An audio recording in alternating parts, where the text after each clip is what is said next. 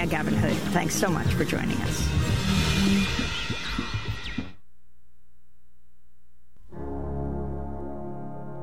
Tune into KBOO Wednesday, July 24th from 8 a.m. to 6 p.m. for the 21st Annual Homelessness Marathon. Broadcasting from a different city each year and airing on non-commercial radio stations coast to coast, this annual marathon features live reports, interviews with advocates and experts, and calls from listeners all over the country.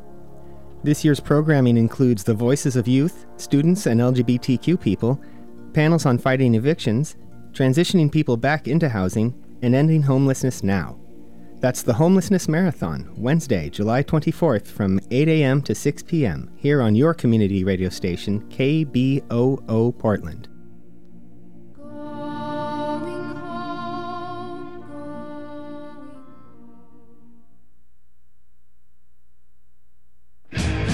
KBOO Community Radio is a proud co-sponsor of the Rally Against War in Iran and Venezuela on Sunday, July 28th from 1 to 4 p.m. at the Salmon Street Fountain Plaza in Waterfront Park in Portland.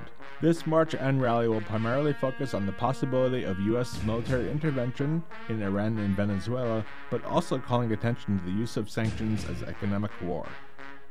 Again, that's the Rally Against War in Iran and Venezuela, and Sanctions Kill People Too, on Sunday, July 28th from 1 to 4 p.m. at the Salmon Street Fountain Plaza in Waterfront Park, downtown Portland. More information can be found at kboo.fm at the right side of the homepage under Community Events.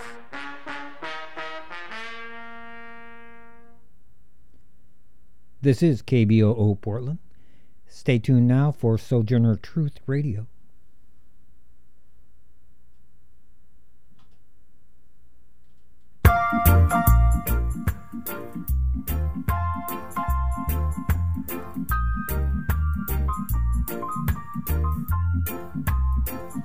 Welcome to Sojourner Truth. Thank you for staying with us. This is your host, Margaret Prescott.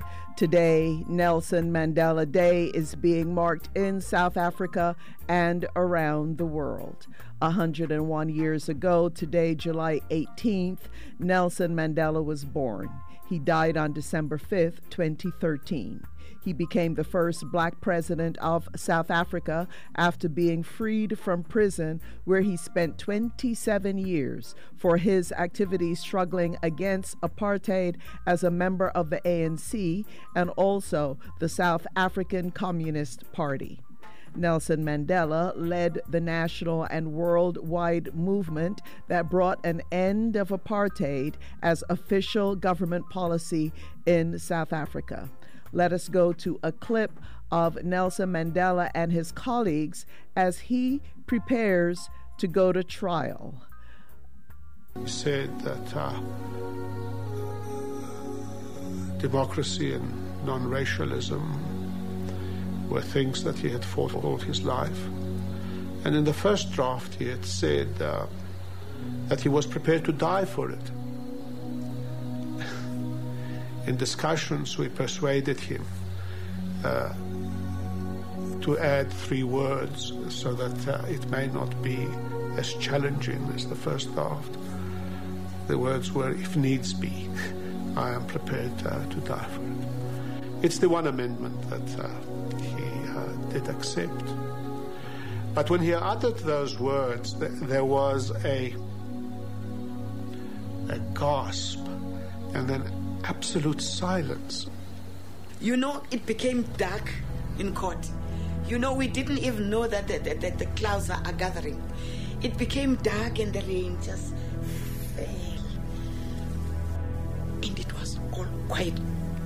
After that, some of us said, those are the last words he is giving us.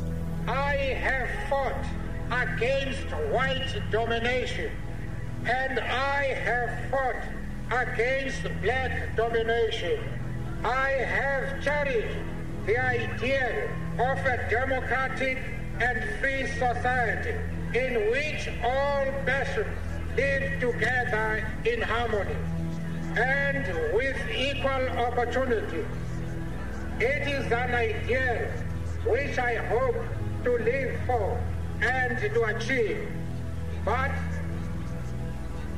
if needs be, It is an ideal for which I am prepared to die. Nelson Mandela saying he is prepared to die to achieve the goals of ending apartheid in South Africa. We are going to be spending most of the hour digging deep into Nelson Mandela, his life, and the movement that he led. Our guest is Dr. Gerald Horne, published a number of books, most recently White Supremacy Confronted U.S. Imperialism and Anti-Communism versus the Liberation of Southern Africa from Rhodes to Mandela. And for our weekly Earth Watch, we discuss the upcoming North American Climate and Forest Convergence and the underground fire at Bridgeton Landfill in St. Louis, Missouri, and nuclear weapons waste. We speak with Alex Cohen, co-founder of Earth Defense Coalition. We live in a global world. We're all interrelated. So on Sojourner Truth, we work to bring directly to you news and views on local, national, and international policies and stories that affect us all. And we draw out how those of us most impacted, women, communities of color, and other communities are responding. We also discuss the interrelationship between art and politics. Now for our news headlines. For Pacifica Radio, I'm Christina Onnested. President Donald Trump continued heated rhetoric against 4 Democratic freshman women of color during a rally in North Carolina last night, calling them anti-American. All are American citizens. Then he took aim at immigrant American Minnesota Representative Ilhan Omar, falsely claiming she praised al-Qaeda, as a crowd chanted, "Send her back." You say al-Qaeda makes you proud. Al-Qaeda makes you proud. You don't speak that way about America. And she looks down with contempt on the hard-working Americans, saying that ignorance is pervasive in many parts of this country.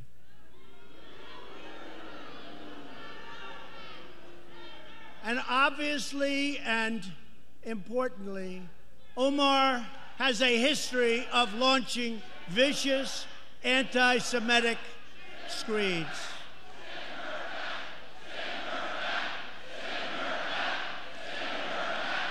Trump also called out Omar for saying politicians backed Israel for Benjamins, or the money, which she did say but later apologized. Trump, on the other hand, has not apologized for any of the comments he said about the 4 congresswomen of color known as the Squad. His comments on Twitter this week about them led the House to condemn the statements as racist.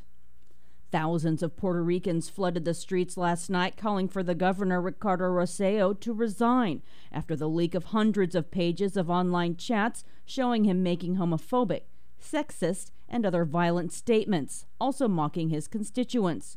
Police fired tear gas into crowds that surrounded his mansion. The U.S. island territory has been mired in a series of crises, is struggling with debt, and dealing with the aftermath of the 2017 hurricane that killed thousands. Since the storm, hundreds of schools have been closed to save money, and a wide range of social services and pensions are being cut back or are under threat. Singer Ricky Martin, who Rossello mocked for being gay in leaked chats, rallied in Puerto Rico yesterday calling for his resignation. Martin responded in a video posted on social media. Tired of the cynicism. They put down women. They put down the LGBT community. People with disabilities. Corruption. It is insane. We are tired. We can't take it anymore. I do live in America, but I have to come to Puerto Rico to let the world know that we will make a change. When Puerto Ricans get together and we do it in orderly, we can make amazing things happen. And that's why we're here today. He's going to listen to us. We just can't take it anymore. Puerto Rico has suffered enough, and it's pretty much barbaric what he's doing. We're tired and we're angry. Puerto Rico Center for Investigative Journalism obtained and released some 900 pages of private chats between Rossello and his aides. The messages also include jokes about Hurricane Maria victims, where more than 4,600 Puerto Ricans died. Rossello has apologized and promised transparency. Some of his staff, including the Secretary of State, have resigned. The House of Representatives will vote today on legislation to raise the federal minimum wage to $15 an hour by 2026, more than double the current rate of $7.25 an hour. The legislation, titled Raise the Wage Act, is unlikely to be picked up by the Republican-controlled Senate. The vote had originally been expected for Wednesday, but was pushed back a day, according to House Majority Leader's office. Democrats have pointed out that it's been more than a decade since the minimum wage was increased. However, a study by the Joint Economic Committee released this week notes an increase to just $10.15 an hour would bring the minimum wage in line with inflation. Last week, the Chamber of Commerce, the nation's largest business trade association, proposed a raise to that level, but the offer has found few takers within the majority Democratic Party. The UN Special Rapporteur for Myanmar says U.S. sanctions aren't enough against 4 top generals over the mass killings of minority Rohingya Muslims. Myanmar's commander-in-chief and his deputy, 2 other generals, and their immediate families have been banned from traveling to the U.S. On Tuesday, Secretary of State Mike Pompeo said the 4 were responsible for gross human rights violations involving extrajudicial killings and an ethnic cleansing campaign against the Rohingya. Here's UN envoy Yang-hee Lee. It's better late than never. But I just want to know why it took U.S. so long after other countries have, and I and others have raised this issue. The FFM has listed 6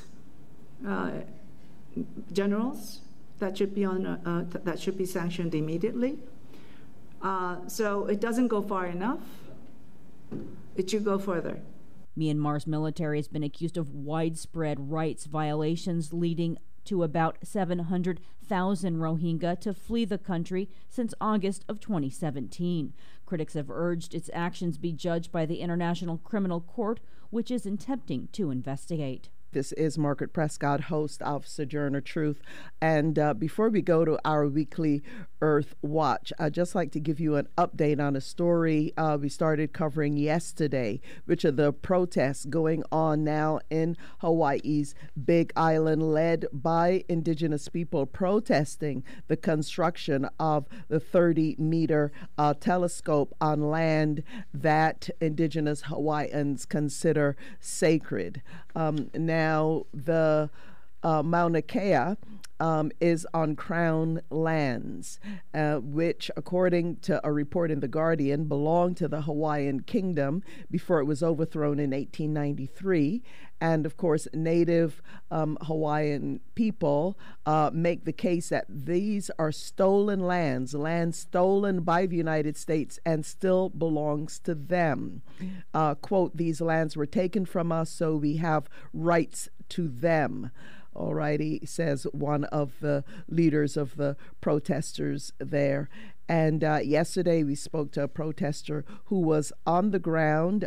We're concerned about her. Hopefully she was not arrested, because yesterday more than 1,000 people, at least 1,000 people, the press, they're reporting 1,000 people were there, and at the protest site 33 were arrested, including the elders who had chained themselves to block entrance so that the construction of this new telescope would not continue. Meanwhile, there are already telescopes on that site, so all of the personnel from the telescope on that site, they have removed all of their personnel. And the governor of Hawaii issued a proclamation yesterday on Wednesday that gives law enforcement increased flexibility and authority to close more areas and restrict access to Mauna Kea. So this, of course, is concerned, since people were hoping that he would get the message being sent by indigenous people as well as their supporters. So let's go to a clip now from one of the women who was arrested, Kupana, and you'll hear her, and you'll also hear some from her granddaughters. It was quite a process, this whole thing. I mean, we're kupuna, fighting for our families, the right to to praise our ancestors on the Mauna, and trying to teach them pono, the right things to do for our Aina. I don't know. It's the only way we can do it. Stand up for our rights. They don't hate us. We don't hate them. We're all citizens of Hawaii, and we all love the Aina, and I know that they do. We all come from here, So girls, you've seen this. What's happening? Are you learning? What are you learning from all this? I'm learning that if I believe in something, don't ever back down, no matter what the consequences are, even if that means to be arrested or to lay down on the ground, do whatever you need to do in order to keep our land safe. I'm learning the importance of having a strong lahui. As you can see, there's so many of us up here on the mountain, and so much people willing to go through this and stand their ground. So we're learning to do what's right, do what's pono. Has this ever happened before in your lifetime? 4 years ago, but we're fighting the same problem. We told the stories about that back then. What did you learn from those stories? Well, I learned that if you keep fighting, it's going to keep going. So we're still here. We're still fighting. Aye. We're not going to give up. And what's next? Aye. Yeah, we're not giving up. Yeah, we're here to the end. And the end, we will be victorious. I'm hoping that the governor will see that we are dedicated to keeping the Aina and for the citizens and not for corporate greed. All righty, there you go, and really inspired to hear those two teenagers, those two young women, girls, really being inspired by the action and inspired by their grandmother, one of 33 people who were arrested to block the building of a billion-dollar telescope on the most sacred site for Indigenous Hawaiians. This is Margaret Prescott, host of Sojourner Truth, and we're now going to go to our weekly Earth Watch. There is a major event coming up, the Resurgence, it's called, the 2019 North American Forest and Climate Movement Convergence, and there continues to be fallout from a fire, an underground fire that happened in St. Louis, Missouri, the Bridgeton landfill underground fire, and a lot of health concerns, environmental concerns. But here to discuss all of this, I would like to welcome Alex Cohen, who's co-founder of the Earth Defense Coalition. Welcome, Alex. Hello, thank you. Okay, so Alex, before we get to the Convergence, really important event coming up, tell us what happened. A lot of our listeners likely had not heard anything about the Bridgetown landfill underground fire. What happened, and what are the concerns that local people have? Yeah, so a brief history. St. Louis was one of the first cities to process uranium from the Belgian Congo for the Manhattan Project. So we processed all the uranium for the atomic bomb in the 40s, largely in secrecy, and to kind of speed it up through mishandling of the radioactive waste that was left over from the processing of uranium, a bunch of it got dumped throughout North County, St. Louis. Some of it ending up in a creek that runs through North County called Coldwater Creek, and another portion of that waste ending up in the Westlake landfill where it was illegally dumped there in 1973. Fast forward to about 2013, an underground landfill fire started burning at the in that complex. About 7 years later, the underground landfill fire is still burning. It's about 600 feet away from this Manhattan radioactive weapons waste, and there's still no physical barrier that separates the waste from the radioactive waste from the fire. And that's kind of like the fast-forward version of where we are now, and still dealing with the legacy of nuclear weapons and what it means long-term as well as short-term for people around the world. Yeah, and I mean, just I think day before yesterday, there was an earthquake, not a big one, but 4.8, I think, in the Bay Area, and it wasn't far from Livermore Laboratories. So that is really cause of concern for people also who are living in earthquake prone areas. I mean, it just takes one close to one of these sites that could be catastrophic for the population. Is that not the case? That is definitely the case, and especially here in St. Louis, this radioactive waste in this landfill complex sits less than 2 miles from the Missouri River, and it's right in the Missouri River floodplain. So we got the Environmental Protection Agency to admit that this site has contaminated the aquifers underneath the landfill, and that there is obviously, which we've known for a long time, the possibility that it is entering the Missouri River and, can continue to do that and affect everyone downstream. Yeah, and feeding into the Mississippi. Yep. Right? Yeah.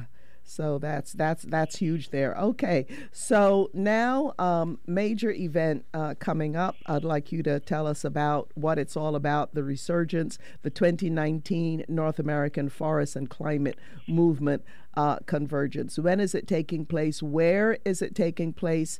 And what's going to be happening there? Yeah, so I'm pretty excited. St. Louis is one of the closest big cities to it, but it's taking place October 11th through the 14th, culminating on Indigenous Peoples Day. And it's going to be in the Shawnee National Forest, which is significant because it has a history of resistance with direct action to fighting clear cutting and logging in the forest. And they're currently trying to reopen clear cutting in the Shawnee Forest. So it's going to be taking place there.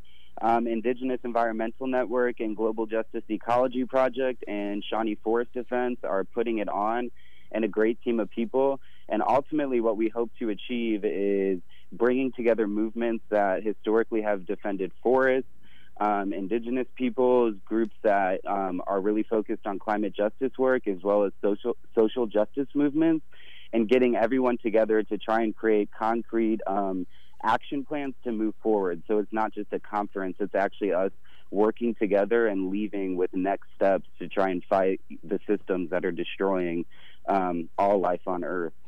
Right. And is this event, the resurgence, is it open for people? Like if some of our listeners want to participate, I mean, what should people do if they want to attend, and if they can't attend, to support the effort?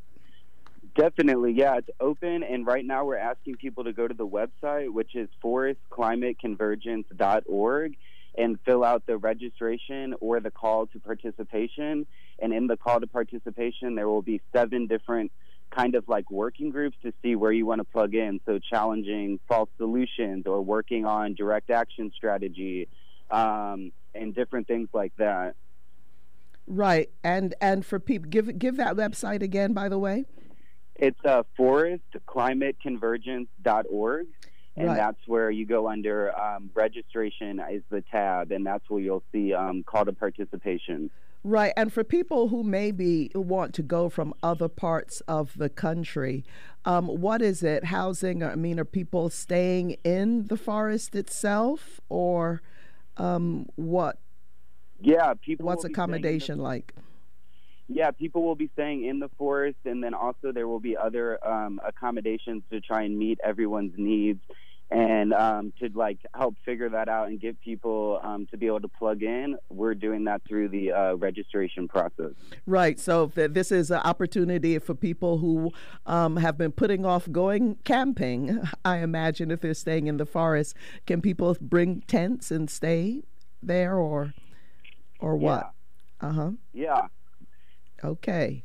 All righty. So that is the Resurgence 2019 North American Forest and Climate Movement Convergence, and it's taking place in the Shawnee National Forest in southern Illinois. And that is coming up October 11th through October 14th, ending on Indigenous Peoples Day, what used to be called Columbus Day. So Alex, we're going to look forward to hearing more about this as we get closer. I'm glad to hear about the organizations involved with it, because we do partner with the Global Justice Ecology Project for our weekly Earth Minute and Earth Watch. So we want to thank them, and we want to thank you for joining us. Awesome. Thank you for having me. Right. This is Margaret Prescott, host of Sojourner Truth. And as you heard at the top of the hour, today we're marking Nelson Mandela Day. He would have been 101 years old today. And the United Nations has officially recognized July 18th as Nelson Mandela Day. And indeed, the widow of Nelson Mandela, she is asking people in South Africa, but I imagine people who want to remember Nelson Mandela around the world, to do a good deed in the community today, rather than just organize yet another birthday celebration, another event of sorts, that they should just go and do some community work. So let's take note of that. And of course, the world lost Nelson Mandela on December 5th, 2013. And as I said earlier, he did become the first black president of South Africa after being freed from prison, where he spent 27 years.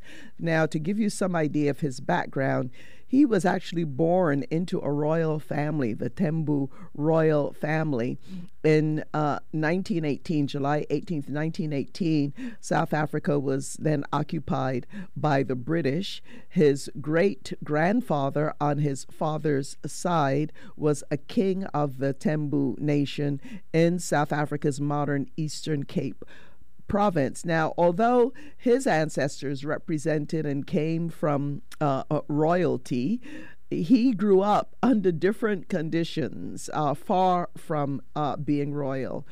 His grandfather was the king's child by a wife of a clan that was seen as an inferior clan, so his family was barred from inheriting the throne and its wealth. So Mandela pretty much grew up under more normal circumstances at the time, under a brutal and racist regime. He went on to study law, eventually working as an attorney in Johannesburg, and while there he became increasingly political, got involved with anti-imperialist, anti-colonial, and African nationalist politics. By 1943, he had joined the African National Congress and helped to establish its Youth League a year later. Once the far-right National Party's all-white regime formally imposed apartheid in South Africa in 1948, Nelson Mandela and the ANC, the African National Congress, vowed to fight the system. During his time with the ANC, Nelson Mandela was arrested several times for what the apartheid government called seditious activities. He later secretly joined the South African Communist Party, which had been banned in the country. He was instrumental in the creation of the ANC's armed wing called Spear of the Nation, which waged guerrilla warfare against the apartheid government. In 1962, he was arrested and imprisoned, being sentenced to life in prison for conspiracy against the apartheid regime. Prior to being arrested, he was forced to temporarily leave the country in secret, traveling to Ethiopia, Egypt, Senegal, Morocco, Mali, Guinea, Sierra Leone, Liberia, and even London, England, where he met with people who supported the revolutionary anti-apartheid cause. What I'd like to do now is to go to a clip from Mandela, Son of Africa. And this is early. This is a clip before Mandela goes to prison, and it gives us some sense of the early revolutionary Nelson Mandela. It was felt that somebody should go underground and lead the movement. I accepted the challenge with all its difficulties.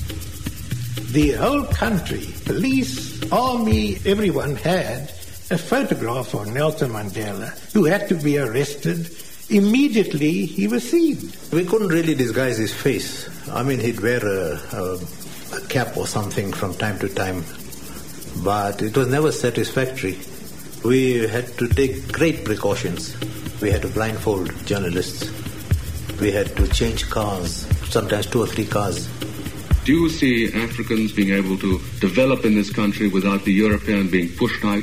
South Africa is a country of many races. There is room for all the various races in this country. The Africans want one man, one vote. They want political independence. Now, if Dr. Verwoerd's government doesn't give you the kind of concessions that you want sometime soon, is there any likelihood of violence? It is useless and futile for us to continue talking peace and non-violence against a government whose reply is only savage attacks on an unarmed and defenseless people. In that situation, we had no alternative but to resort to armed struggle. But we made it clear, even as we took that decision, that the responsibility rested squarely on the shoulders of the government, and that we could refrain from this action even at this 11th hour if the government agreed to meet and to sit down with us.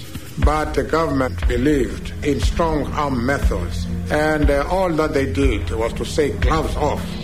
There is now going to be a real conflict. We are going to suppress you. And that's what they tried to do. Mandela left the country on a mission to raise funds and get military training for the armed struggle. Upon his return to South Africa, he was caught and arrested.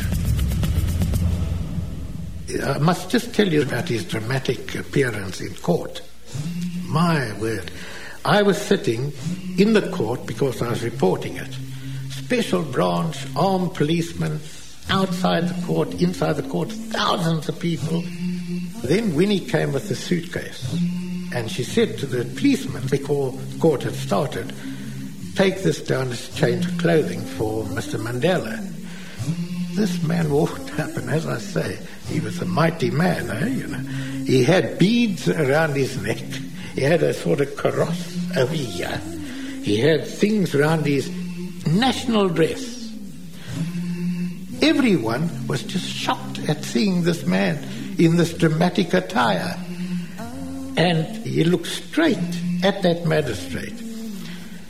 The magistrate was transfixed by this just staring of Mandela, like a mongoose with a snake. Mandela was sentenced to 5 years for leaving the country illegally and inciting strikes. While he was in prison, his comrades in the armed struggle were arrested. They were found with guns, bombs, and documents that incriminated Mandela. Less than a year into his sentence, he was back in court, this time facing the death penalty for high treason.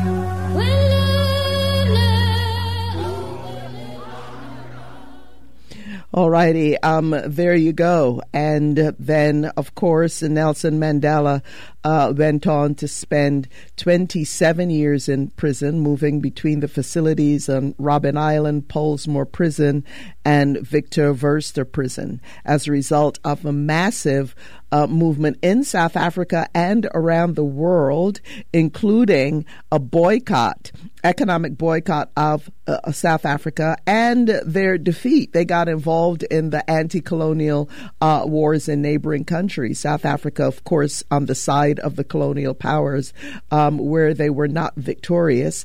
As a result of all of that, President F.W. de Klerk was forced to release Nelson Mandela in 1990. And even before his release from prison, Nelson Mandela spearheaded negotiations for his release and to finally end the entire system of apartheid in South Africa. In 1994, the first multiracial general election was held, and Nelson Mandela became president representing the ANC. Nelson Mandela was the country's first black head of state after decades of apartheid in South Africa, and was also the first elected in a fully representative democratic election. Dr. Gerald Horne is waiting in the wings to speak with us. We're going to take our station break now, and we'll be spending the rest of the hour with Dr. Horne.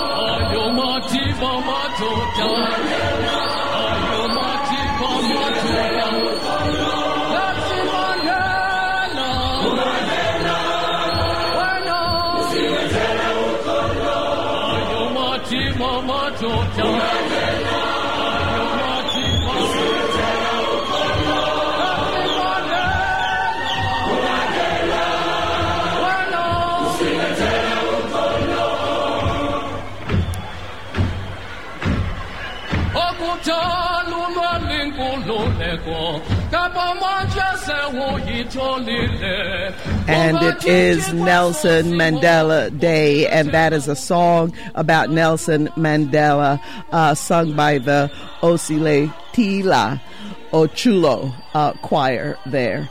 This is Margaret Prescott, host of Sojourner Truth. Check out our website at www.sotrueradio.org. We have a community calendar there and much more. Also, if you're a member of Facebook, you can like and friend us on Facebook, and our handle on Instagram and Twitter at SoTrueRadio. We're also worldwide on SoundCloud.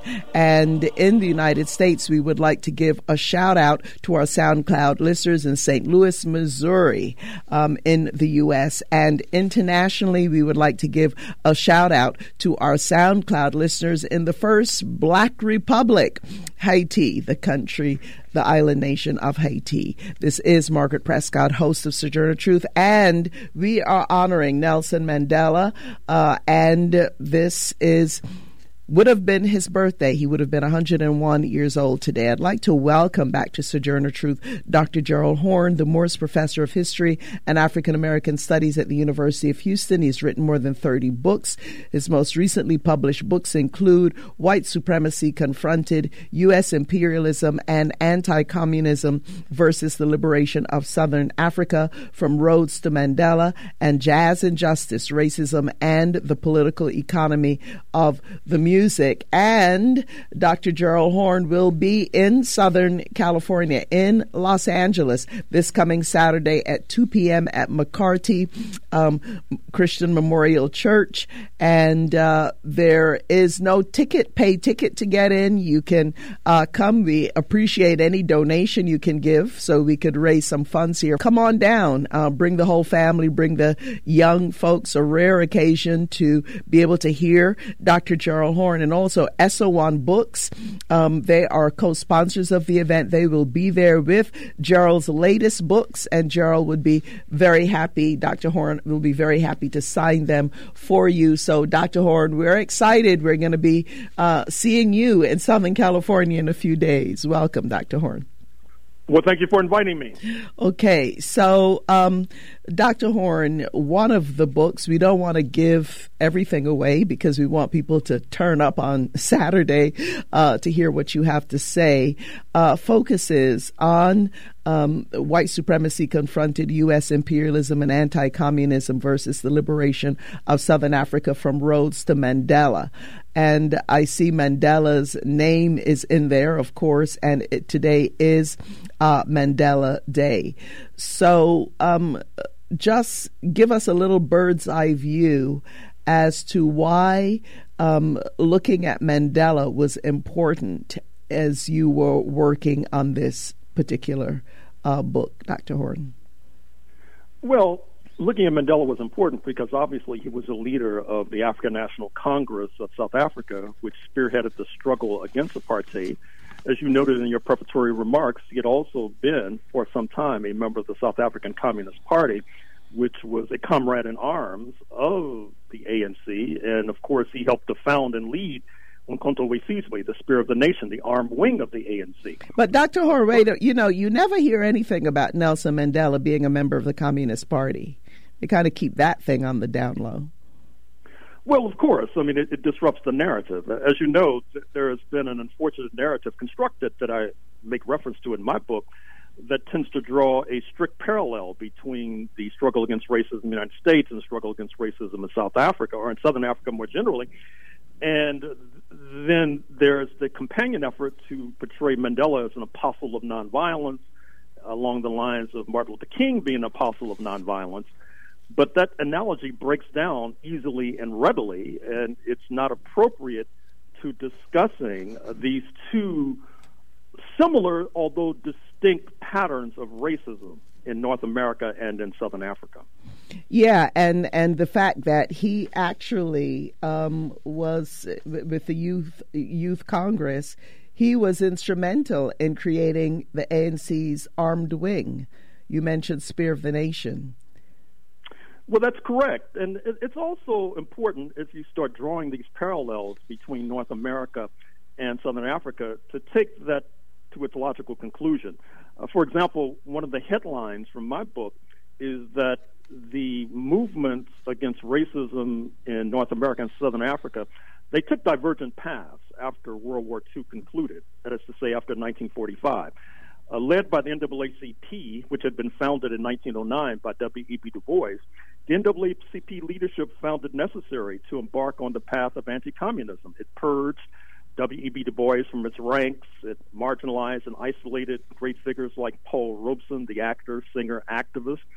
And I also point out that under the leadership of Walter White of the NAACP and Ralph Bunche, a former UCLA graduate and former professor at Howard University, and of course there's a hall at UCLA named after Ralph Bunche to this very day, there was an effort to flip the leadership of the ANC into the anti-communist column, which failed miserably. And what that detects is that after 1945, these two movements in North America and in Southern Africa took divergent paths. The movements in Southern Africa aligned with the international movement for socialism. They were armed by the Soviet Union. Oftentimes, they were armed by China, although, of course, China had a mixed role in that part of Africa. Whereas in the United States of America, there was much more of a turn towards anti-communism. Now, in the short term, it seemed that the path that was taken in the United States paid off. After all, you had the Supreme Court in 1954 say that Jim Crow, U.S. apartheid, was unconstitutional and illegal. But with every passing day, even coming to just last night with the U.S. president leading a chant to send her back, speaking of the black congresswoman from Minnesota, and I would say inferentially to send us back, speaking of the black community as a whole, it's unclear as to whether or not the path we took was actually the correct path, particularly in comparison to the path taken by the ANC under Nelson Mandela. Yeah, and, people tend to forget. I mean, you have not only Nelson Mandela, but the great Paul Robeson, W.E.B. Du Bois, among others, who were at least part of the socialists, what was considered the socialist camp.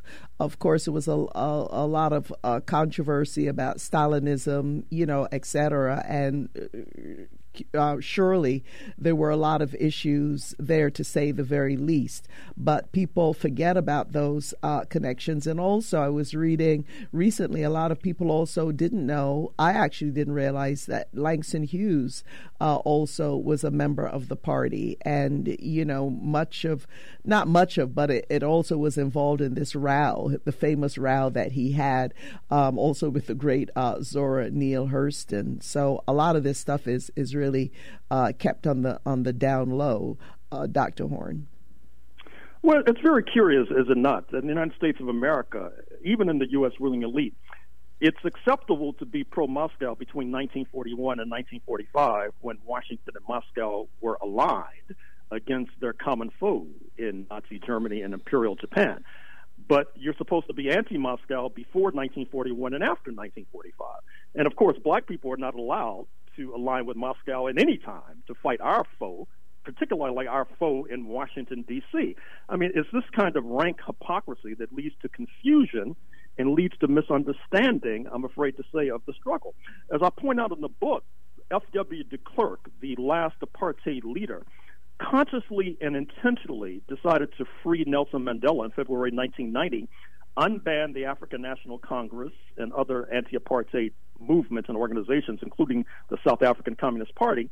He did this consciously and intentionally weeks after the crumbling of the Berlin Wall in November 1989, because he recognized that the ANC would be weakened going into negotiations when its bulwark of support, that is to say the then socialist camp, was weakened. And that proved to be the case. The ANC had to make numerous compromises as a result of their support crumbling. Recall that the turning point in the struggle against colonialism and racism in Southern Africa was the intervention of Cuban troops in 1975 in southern Angola, repelling an invasion from the apartheid military.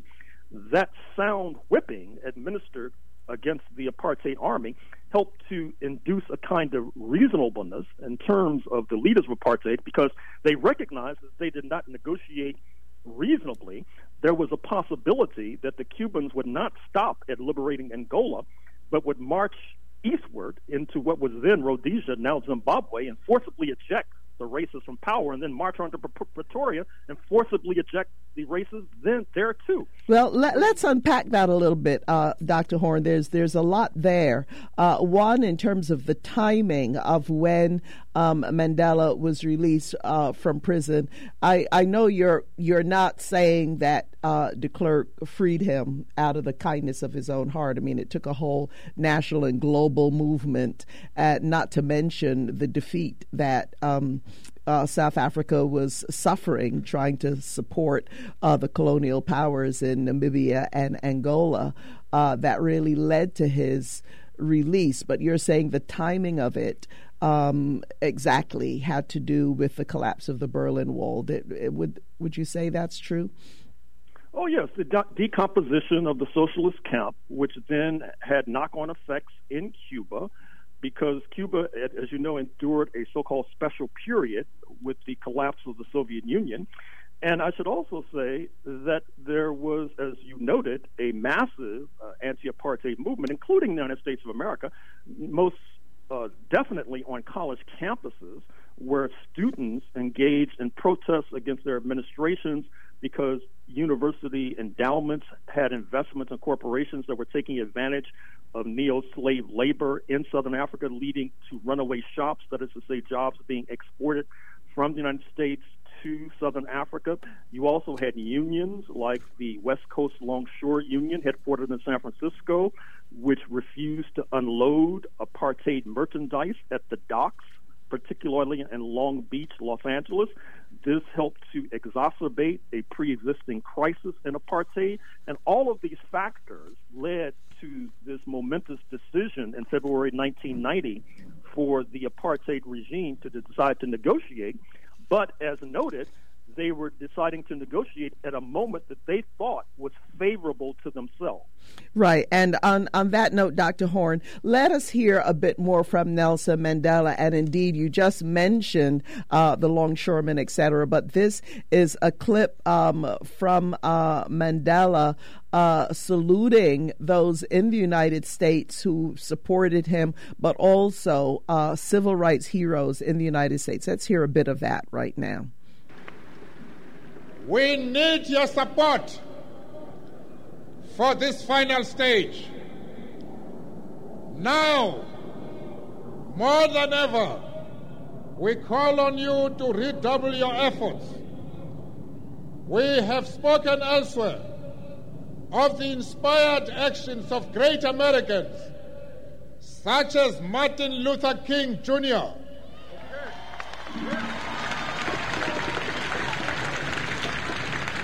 Malcolm X,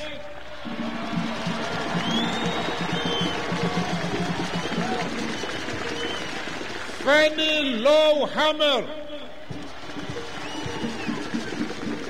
John Brown, and many others. Together, we must rekindle the spirit of strength and beauty and dispatch racism once and for all from human society.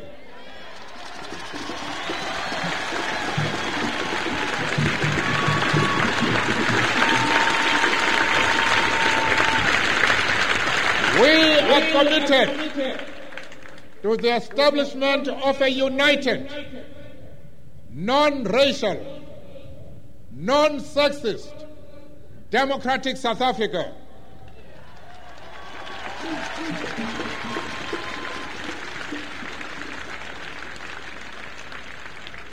We demand one person, one vote on a common non-racial voters' roll.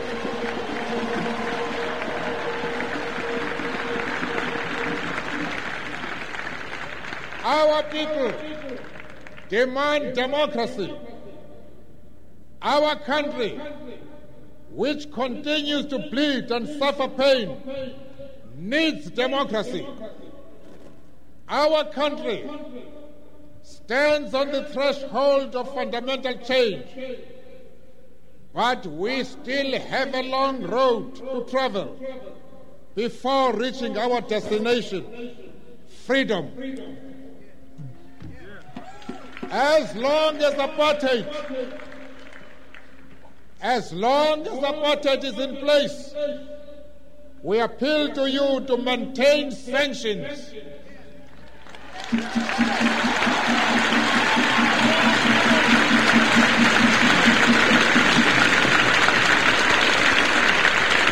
That is a certain way to reach our objective. We must keep the pressure on apartheid until victory is achieved. Until victory is achieved. And there you heard Dr. Gerald Horne, who is our guest. And this is Nelson Mandela speaking clearly after he's been released from prison in Oakland, California, and making the connection with Malcolm X and Fannie Lou Hamer, but also John Brown. And we have to remember that the ANC, including the armed wing of the ANC, was a multiracial movement. Clearly black-led, but it was multiracial. So, Dr. Horne, I mean, to hear the beginning of right at the top of the hour, you likely missed that. I played a clip of Nelson Mandela saying he would be prepared to die, basically, for the cause. And here you hear him making the connections with John Brown and Malcolm X, Martin Luther King, etc. So there's that Mandela, but then you began to talk about the negotiations getting him out of prison and the deals that he had to make, and I suppose facing the reality from being the leader of a movement, an anti-apartheid movement, and then going into governance and all of the issues and compromises involved there, Dr. Horne. Well, first of all, what you need to realize is that human beings make history, but they must make it with the cloth at hand. What that means is that Martin Luther King had arisen in Atlanta, Jim Crow Atlanta in 1906, a year of bloody pogroms against black Americans. Even his nonviolent line would have been subject, perhaps, to criminal penalty, if not liquidation. But arising in Alabama in the mid-1950s, when you had the simultaneous rise of national liberation movements that the United States had to appeal to, and therefore had to try to lessen, from their point of view, the most stinging aspects of Jim Crow, this allowed Martin Luther King to flourish. So likewise, when Nelson Mandela goes into negotiations, when his allies are in a state of retreat and decomposition, this led him and led the ANC, because after all, he was just the leader of an organization, not the entire organization. This led them to make what some might consider to be unwieldy compromises. I should also say, and I stress this in the book, that the cupboard was bare when the Mandela regime took power in the spring of 1994. That is to say, recall that when in Guinea-Conakry in West Africa, when Sékou Touré came to power in the late 1950s, early 1960s, the French colonialists stripped the country bare, taking light bulbs, destroying toilets, etc., trying to make it difficult for the new regime to function. Something similar happened in Southern Africa at a time, once again, when there was hardly a counterweight to U.S. imperialism and North Atlantic imperialism more specifically. This has led to a slowdown, to put it mildly, in terms of the top issue in Southern Africa, which is the redistribution of wealth, the redistribution of land. However, you know that in the recent election that just took place a few months ago in South Africa, the ANC was returned to power, albeit with a reduced majority because of discontent. But simultaneously, you had a neo-apartheid party that surged in popularity, a neo-apartheid party that, by the way, has received shout-outs from the 45th President of the United States, who has echoed their false and meretricious line about so-called white genocide taking place in South Africa.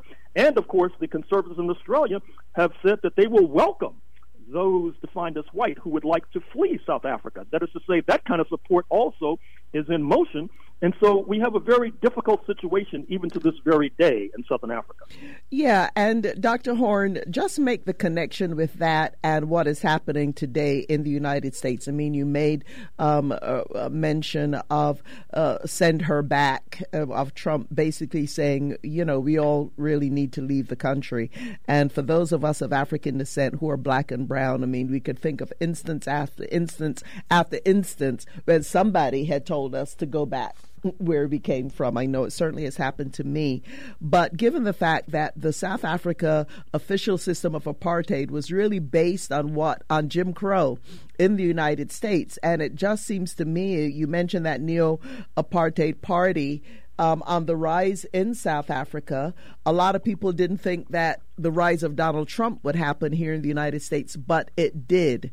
So just putting those, just put that together briefly for us. But people are just going to have to hear more of your analysis when you come this coming weekend, Saturday, to Los Angeles. And by the way, we are going to record that. So for your fans around the country, have no fear, because we will make it available to you for those of you who can't get to Los Angeles for that event. So just some final thoughts, Dr. Horne.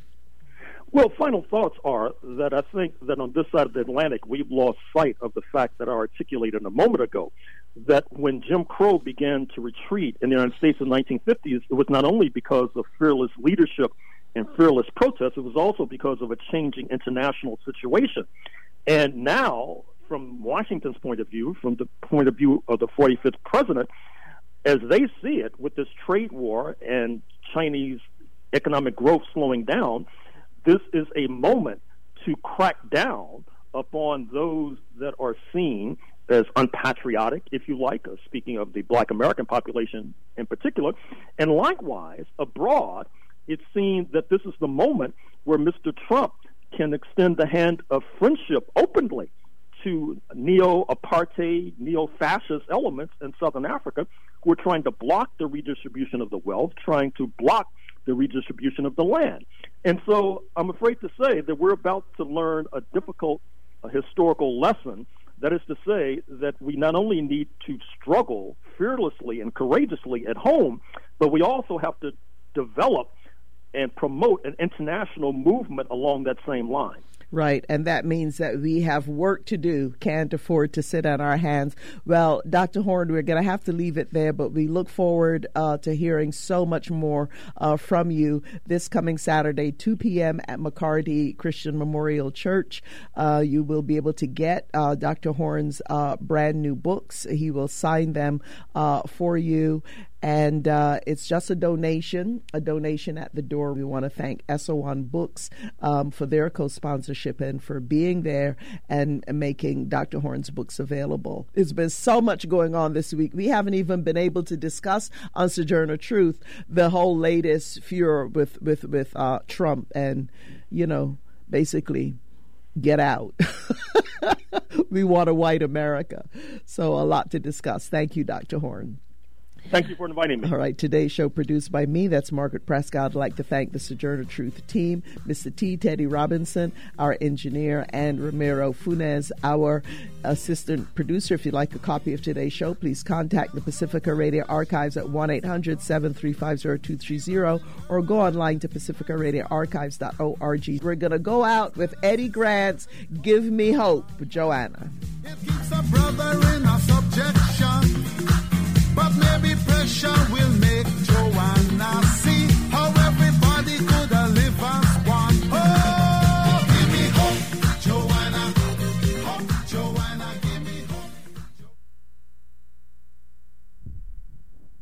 This is Perrin Willis. This is KBOO Portland at 9 o'clock. Next up is Veterans Voice Radio. Deals with matters of war and peace, plus veterans' health issues after the effects of war.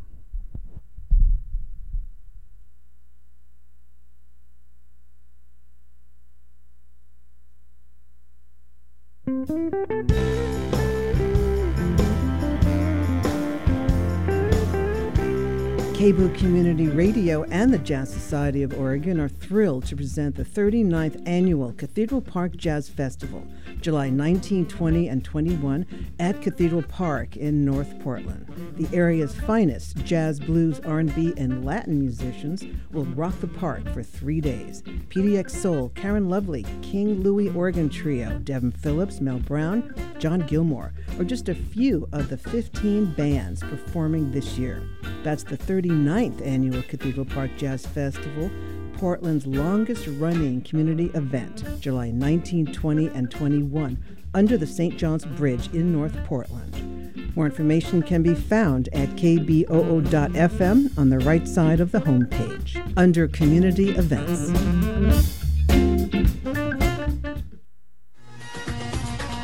KBOO Community Radio is a proud co-sponsor of Radiance of Resistance, a night with Jana Jihad on Monday, July 29th at 7 p.m. at the First Unitarian Church in Portland. Jana Jihad Tamimi, 13-year-old Palestinian activist, began recording, reporting on, and sharing her lived reality from the age of 7, shortly after two of her relatives were killed by Israeli forces. Jana now enjoys a global following, serves as ambassador of the South African Palestinian Children's Initiative, and has been awarded internationally for her media role. Again, that's Radiance of Resistance, a night with Jana Jihad on Monday, July 29th at 7 p.m. at the First Unitarian Church, 1226 Southwest Salmon Street in Portland. More information can be found at kboo.fm at the right side of the homepage under Community Events. This is KBOO Portland, listener-powered, non-corporate community radio.